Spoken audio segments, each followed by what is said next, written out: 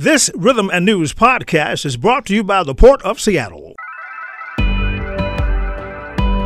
Hi, my name is Mian Rice, the Diversity and Contracting Director for the Port of Seattle.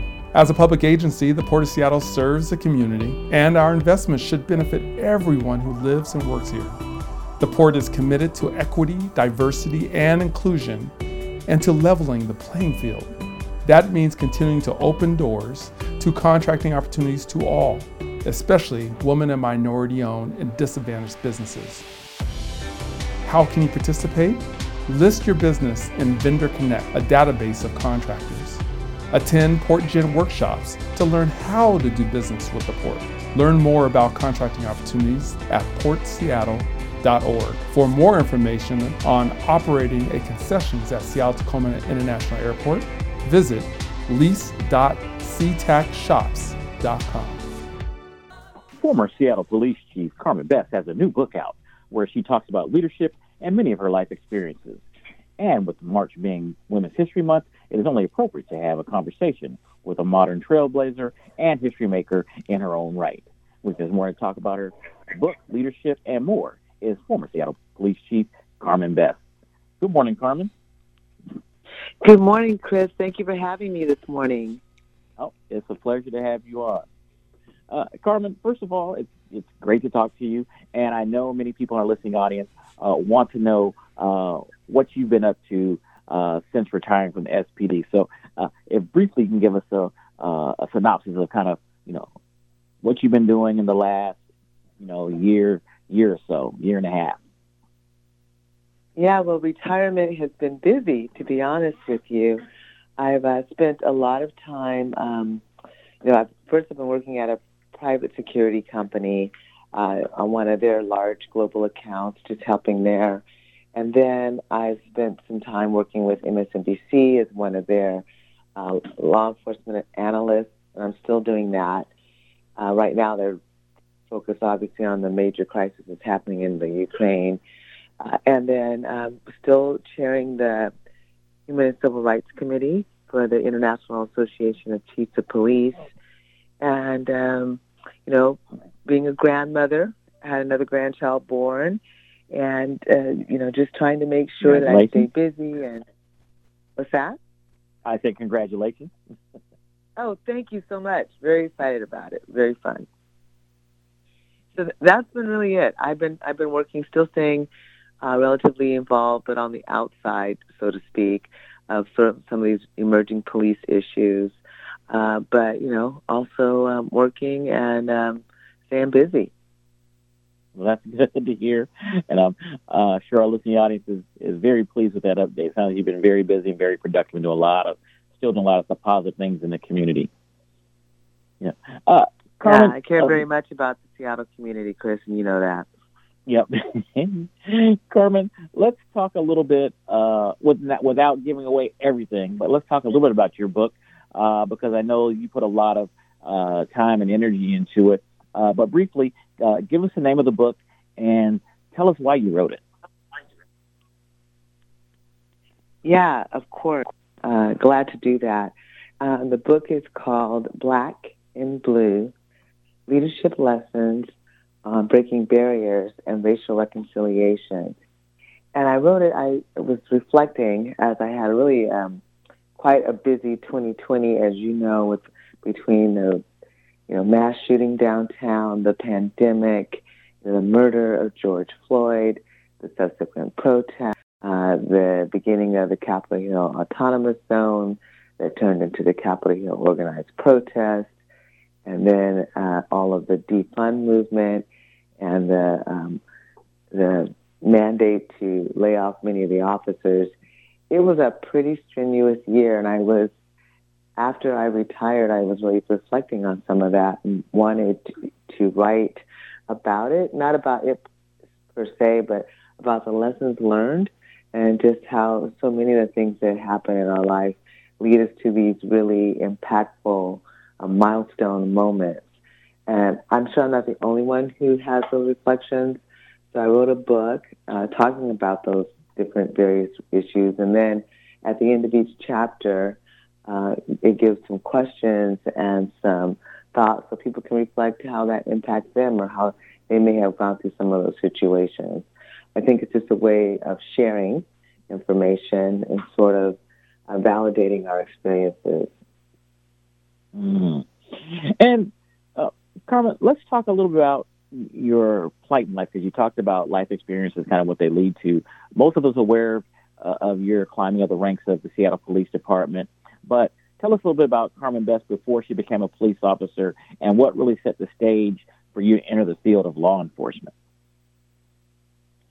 Yeah, I mentioned that in Black and Blue. The first few chapters really have nothing to do with policing, but, just different experiences that I had growing up, being raised in, and fortunately for me anyway, a two-parent family, a little bit about what my dad was like and my mom, and playing and growing up with my brothers and sister, going into the military, being, in high school, some of the relationships I developed there, some of the issues we were dealing with there as a very young person. And many of those friends that I talk about, I still talk to today. I went to Lincoln High School in Tacoma, so we're all just scattered around, many of us around this local area, and have remained friends for, 40 years. So it's really been a little bit of that is how it starts out, and just talking about family life and the fact that, our world at that age anyway, it's really relatively small around your neighborhood, especially back then before social media and all that, is your neighborhood, your church, your schoolmates, and then how that broadened and expanded when I went into the military and served in the Army, getting to know people from all over the country with many varying different backgrounds and ethnicities and beliefs, and how that can kind of shape you as well. And then moving into, after the military, working in the private industry before coming onto the police department. And really with no certain expectation of what that was going to be. As I said, many people, I would say 90% of my classmates in the academy, in the police academy, said that they wanted to be a police officer since as long as they could remember. And I was just not one of those people. I was there. I served in the military. I thought that this might be a natural transition, but, I wasn't sure if I'd be there the next day, to be honest with you. But I wanted to, try out this new experience and this new job. And I ended up staying for, almost 30 years. Mm. And Carmen, let's talk a little bit about leadership, because you talk about this throughout your book, and we've all heard the phrase about being born to lead, and yet there are those who believe that leadership is something that is learned and developed, and others who believe that it's something that is refined over time. In law enforcement, leadership is very important, and I know that you've encountered many leaders with very different styles, but, in your opinion, what is it about leaders who actually lead other leaders that make them stand out above the rest? What are some of those characteristics? Yeah, thank you for asking that, Chris. I often will say, because people, will say you're born to lead. And I think in some cases people just have that innate ability and skill set that helps them to be good leaders. I do think that exists. But I think it's both and. I also think that many of the qualities that are needed to be a leader can be learned too. Some of that is through just literally reading and learning about leadership, and some of that is through watching good leaders and what they do and how they treat people, and how that manifests itself into good leadership skills that you'd want to be with that person or follow that person and listen to them. So I have had the great fortune of meeting so many good leaders over time. I only picked out a few to write about in my book, Black and Blue, but the truth of the matter is so many people that have great leadership skills. And things that are really important, at least in my view, is they have to have empathy and care for people. People can detect very quick when a person is, to use a colloquial term, plastic. They're just not real. They're not authentic. So leaders have to be authentic. You have to genuinely have care for the people that work with you or for you. And I like to refer to that situational leadership model where you have to apply different skill sets to different people. For example, even as I was coming up through the ranks, I knew there were certain people who liked to get awards, who liked to be acknowledged, who liked to be recognized for good work, and we made it a point to do that. But I also had people who worked for me who worked very hard, did a great job, and didn't want any of that.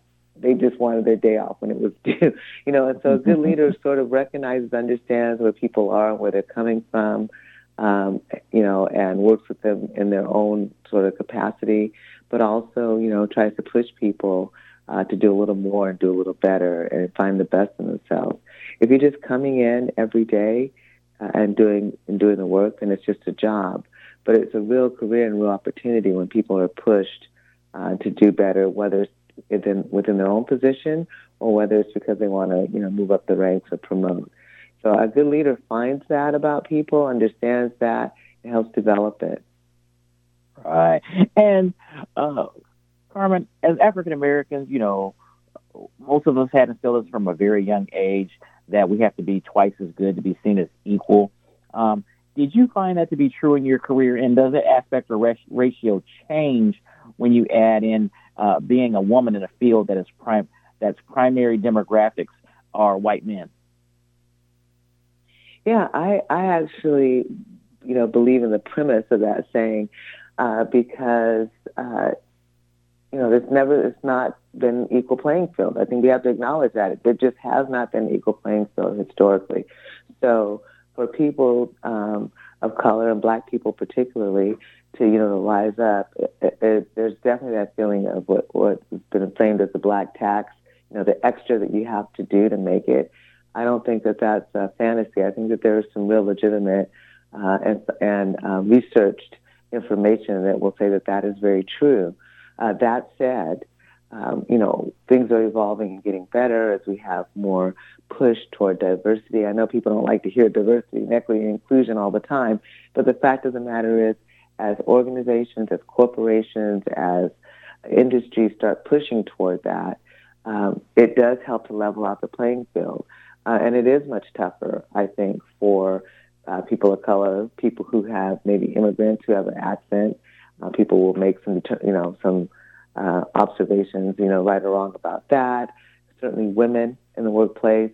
As you know, there's still a wage gap that exists between men and women. So all of those things are legitimate, and they're not anecdotal. They're researched, and there's real evidence of that. While at the same time, I think there is a push to turn that and to change that around. Right. And Carmen, when we talk about leadership, I think one of the things that doesn't get talked about a lot is the fact that your core group of people that you can really confide in, shrinks dramatically. And sometimes it can be even a place of isolation to a certain extent.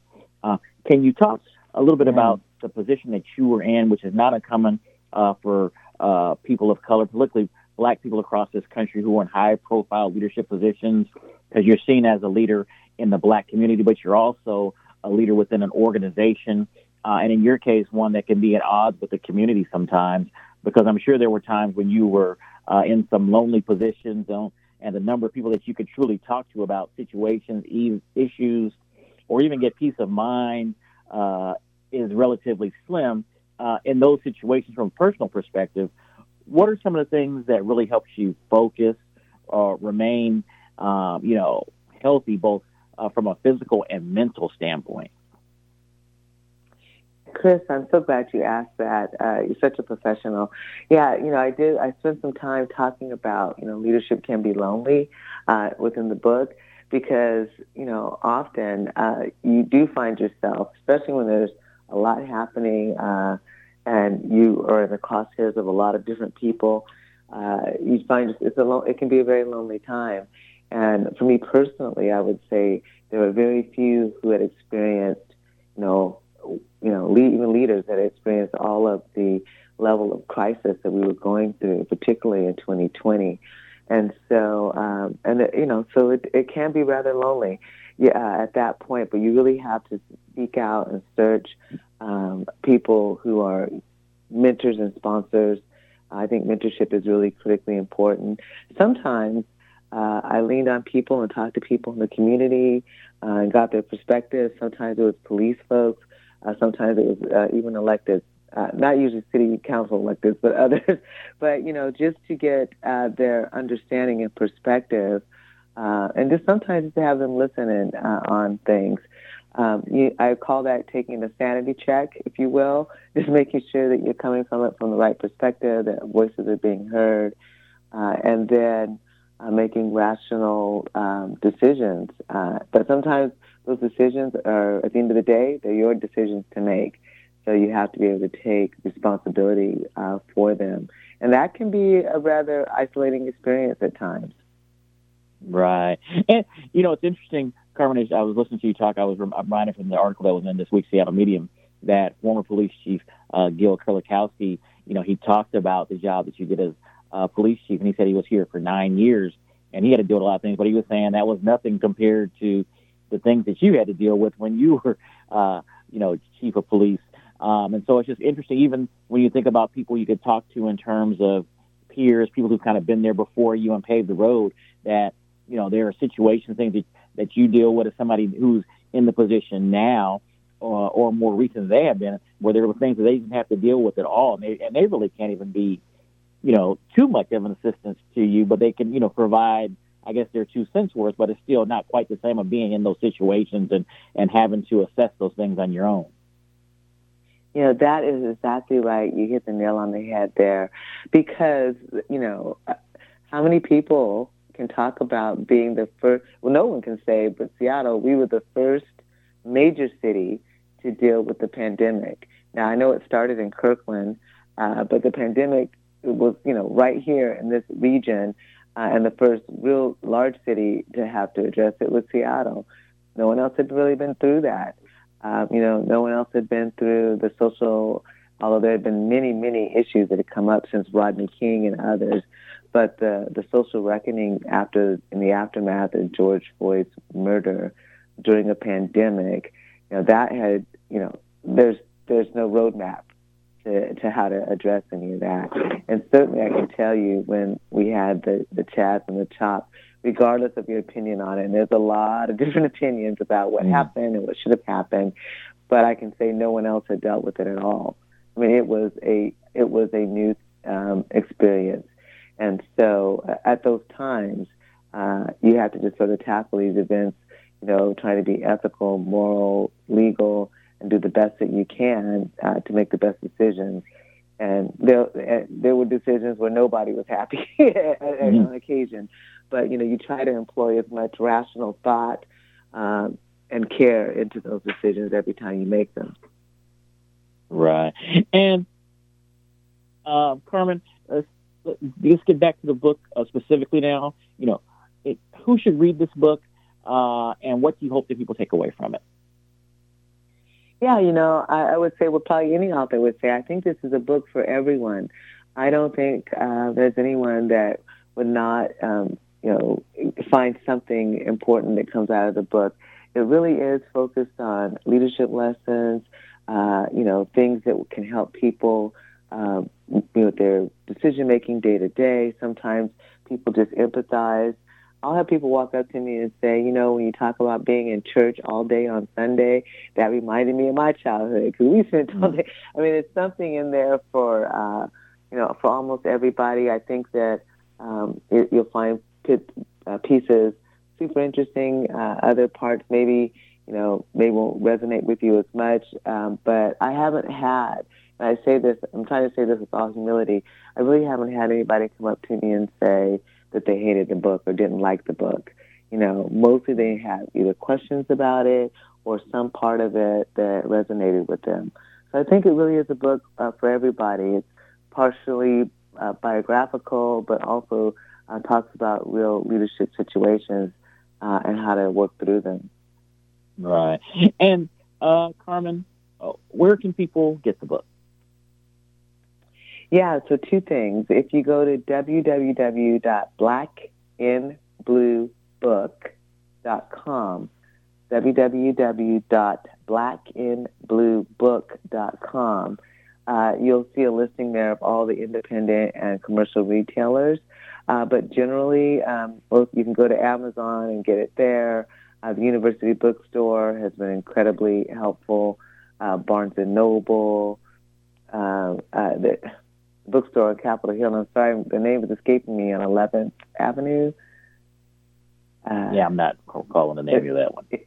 Yeah, I'm sorry, it'll come to me. But all the local area bookstores have it, so you can order it from Target as well. So it's easy to find, and people, certainly locally, people have been really gracious and wonderful about making sure that they have the books available in their stores, but you can also get them online. Right. Now, Carmen, I believe this is a self-published book of yours. I'm not sure whether or not, I'm sure people out there in listening, I was wondering if you landed a major book deal or not, if I can ask that question, but I believe it's self-published. You can ask anything you want. No, it's actually not self-published. The publisher is HarperCollins. They're a well-established publishing company based out of New York. Most people probably have heard of it, but it's HarperCollins published the book. I had the benefit of, a friend who suggested that I ended up talking to HarperCollins, and I did, and they wanted to publish the book. It was a new experience for me altogether. So I did get, it's not like it made me a millionaire, if that's what people are curious about, but I did get a book deal, and they did spend some time working with me on getting the distribution.